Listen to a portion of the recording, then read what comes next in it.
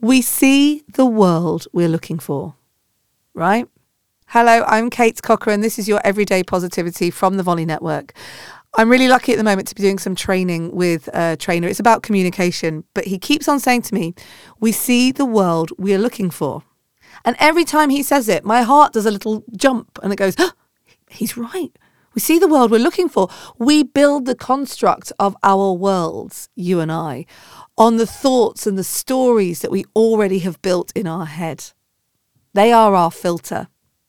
It came out again at the Everyday Positivity Hangout on Sunday when listener Pamela said, I've been reading the Dalai Lama's Cat, a book, and there's a story in there where the moral is it's not your circumstance, but how you see it. And she said the beauty of that is that sometimes it's okay to change your story.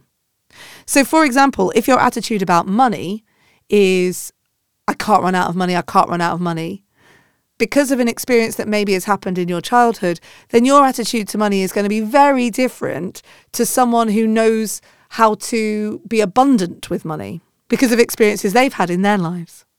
So if there is something in your life right now where you're thinking potentially negatively, or you're thinking you may be struggling with this thing, it might be that you did the Wheel of Life over the last few episodes and you found an area of your life that you're thinking, this is not quite right for me. I'm really struggling here.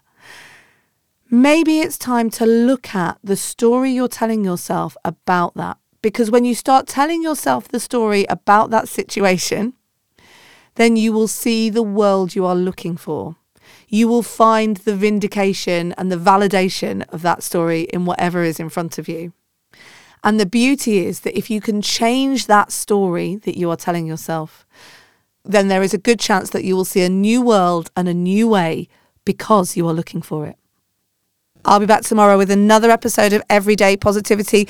We're still taking sign-ups for the Everyday Positivity New Year Journal Journey, something that is going to help you start your new year afresh and stick to it. Turn over a new leaf and get things sorted. All you have to do is sign up at journal30.com. That's journal30.com. Have a great day. You have 100% got this.